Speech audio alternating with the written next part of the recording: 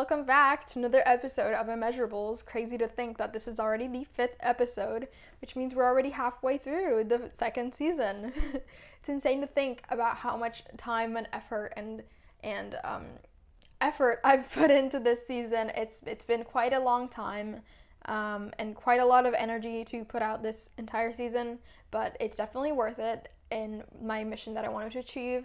So if you're liking this so far, I definitely recommend you subscribe and follow and strap yourselves in, because it's going to be a long ride to making the fashion industry a more creative, more diverse, more united place overall. And if you're new, hi, I'm Reina Gabriel, and I like to make the fashion industry a more, like I said, creative, innovative, diverse, and educated place by educating my fans and my followers on what it takes to unite fashion and education.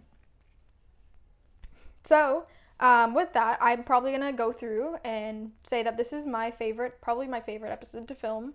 I'm a huge fan of Miss Universe and the Miss Universe franchise. I have been for the longest time. So this episode will probably be up December 3rd, early December. And Miss Universe 2021 does take place on December 12th or December 13th this year. So I wanted to preface this by showing you my predictions and my front runners and my favorites before the Miss Universe airs. Just to tell you. I'm a huge fan of beauty pageants, but I do place a warning on this video, as many beauty pageants and competitions promote eating disorders and unhealthy beauty standards. It always has been for the longest time. They're very much attempting to change this by focusing more on the intelligence aspect of the winners and the competition as a whole. But I do not condone unhealthy eating habits or unhealthy ways to compete in these types of competitions and such. There's also the entertainment aspect of it, like toddlers and tiaras and such like that. But with all that aside, that's all I got. Let's get started. So, Beauty Pageants 101. So, to shed light on a little bit of history, figures such as Aphrodite to the times of George Washington experienced some sort of selection where beautiful women were selected as the most beautiful or the most precious person. The earliest beauty pageant can be traced back to Phineas T. Barnum of the Barnum and Bailey Circus. If you know, like, The Greatest Showman, if you've seen that movie, that's where the kind of origin story of the Barnum Circus began. I watched the circus as a kid. I don't know if the circus traveled to your town, but that's where the first beauty pageant was traced to. In the 1850s, he would exhibit the handsomest, which is an odd term to describe ladies, but he would exhibit the handsomest ladies on display and win a date with them as a prize. Barnum himself created and sold photographs of these ladies as advertisements for his museums. You could say that this was the first commercial model back in the 1850s. The first Miss America pageant was in 1921 in order to lure tourists to stay past Labor Day. So the competitions were usually September, October, in Atlantic City, New Jersey. That's where the first Miss America pageant was held. And the first winner was Margaret Gorman of Washington, D.C., who measured 30, 25, 22, and was 5'1", and weighed 108 pounds. So can we say that the first pageant winner was petite? Yes. And to say petite models are not in style anymore is a disgrace to Margaret. That's all I had to say. Miss America would be the woman that represents the type of womanhood America needs. Strong, red-blooded, able to shoulder the responsibilities of homemaking and motherhood, and it is in her type that the hope of this country rests. So Miss America was meant to be like the model woman of America during that time. And during that time, women didn't really have a say in the household. This was the early time before, I believe this was when women started fighting for their right to vote and such like that. So to have a model woman representative role model was very, very much ahead of its time. So from that pageant came the most famous beauty pageants. I think there's like the Fab Five or something that they call it. There's 5 or 6 main beauty pageants. It is Miss World, Miss America, Miss International, Miss Supernatural, Miss Universe, which I will get to soon. But whenever you do think of beauty pageants, the first thing you think of is Toddlers and Tiaras. I've only seen I think one season very, very long ago, but it's like all reality TV. It's all dramatized, all staged, all scripted. But pageants, I've never been to a pageant, but from what I've heard is it's all very much like that, but not like Toddlers, obviously. Real beauty pageants, my friend was actually in a beauty pageant. I could maybe bring her along sometime and have her talk about it, but yeah, it's all dramatized. Everything kind of is true, kind of holds true to Toddlers and Tiaras, except they aren't toddlers.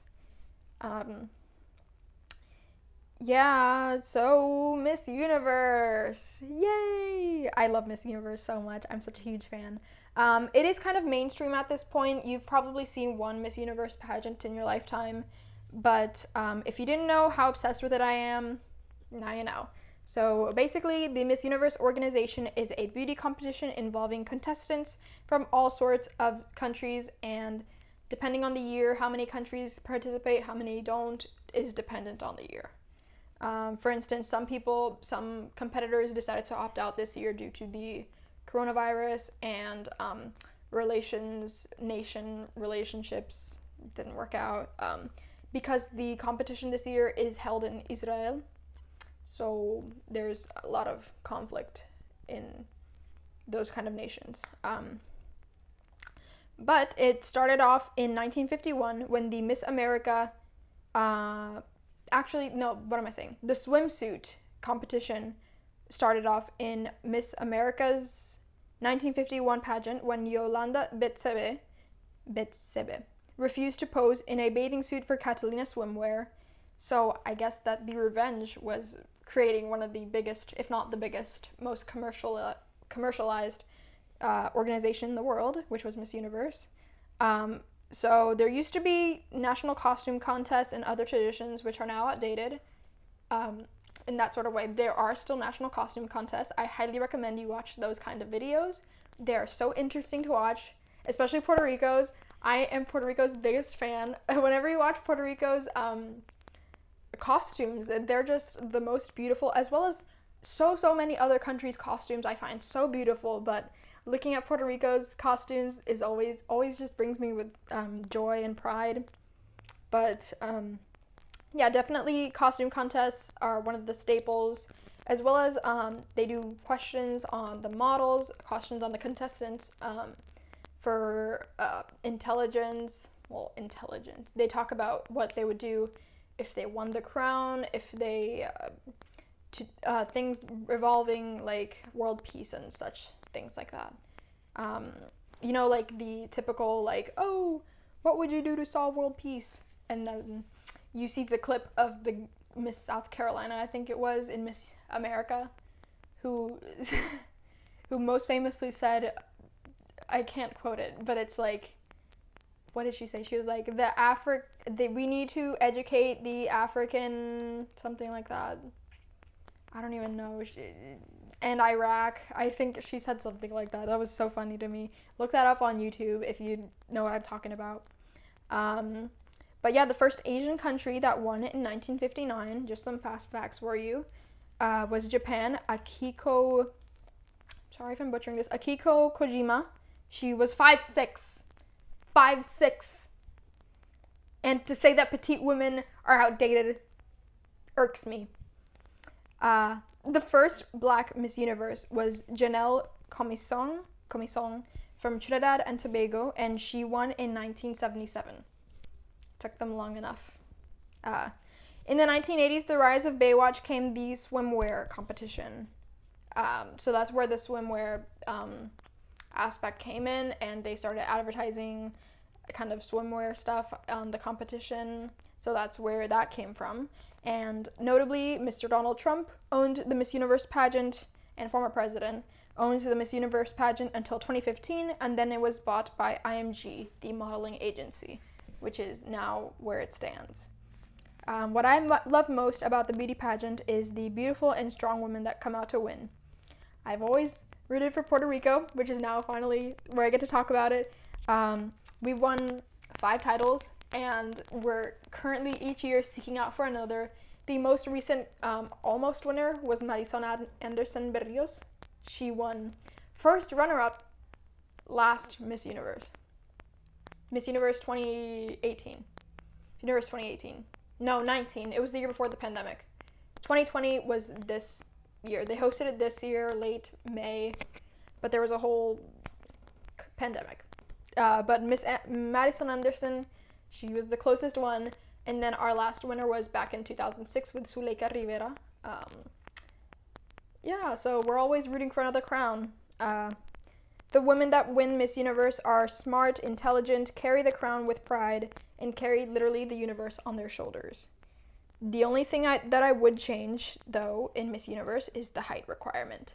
Most countries do have a height requirement, from what I've seen, but there have been no winners under 5'3" since the 1960s, which was in 1958 and 1965. In 1958, Miss Colombia Luz Mariana Zulaga, and in 1965, Aspera Hongsaluka from Thailand. They were both 5'3", the last 5'3" winners. But this needs to change. And I'm very proud of Miss Maria Thattel. I'm sorry if I'm mispronouncing that.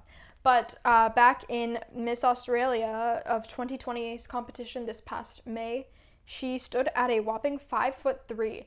And I remember very vividly watching that show and watching her walk down the runway. I knew something was off because when she stood next to the contestants, she stood like this to them, and I was like, she's petite. No way. But the competition should definitely be about beauty and intelligence and personality of the winner, not the height. So Miss Thattel, no, I believe she got 10th, like top 10. But she definitely had that crown in the bag if it wasn't for her height, and if it wasn't for, which shouldn't be the case, but it was. She definitely should have won, in my opinion. I was rooting for her. Even though Puerto Rico, I think, got 7th, top 10 still, but yeah, I'm totally in love with Miss Universe. I have ever since the 7th or 8th grade. I have approximately 20 ways my life can pan out, and winning Miss Universe is probably one of them. If not in this lifetime, then probably in the next one, or the next one. Or I guess a variant version of myself would probably win Miss Universe. So that's all I've got. Here is my episode on why I love Miss Universe and why I have loved Miss Universe ever since I was a little girl. If you liked this episode, I highly recommend you subscribe to Immeasurables and like the kind of sort of content I put out every other week now is this season. Every Monday and Friday on 9 o'clock on the dot. So thank you guys again for loving Immeasurables as much as I do and showing your support. Make sure you do show your support. Share this with everyone you know and such. That's all I've got. Signing off.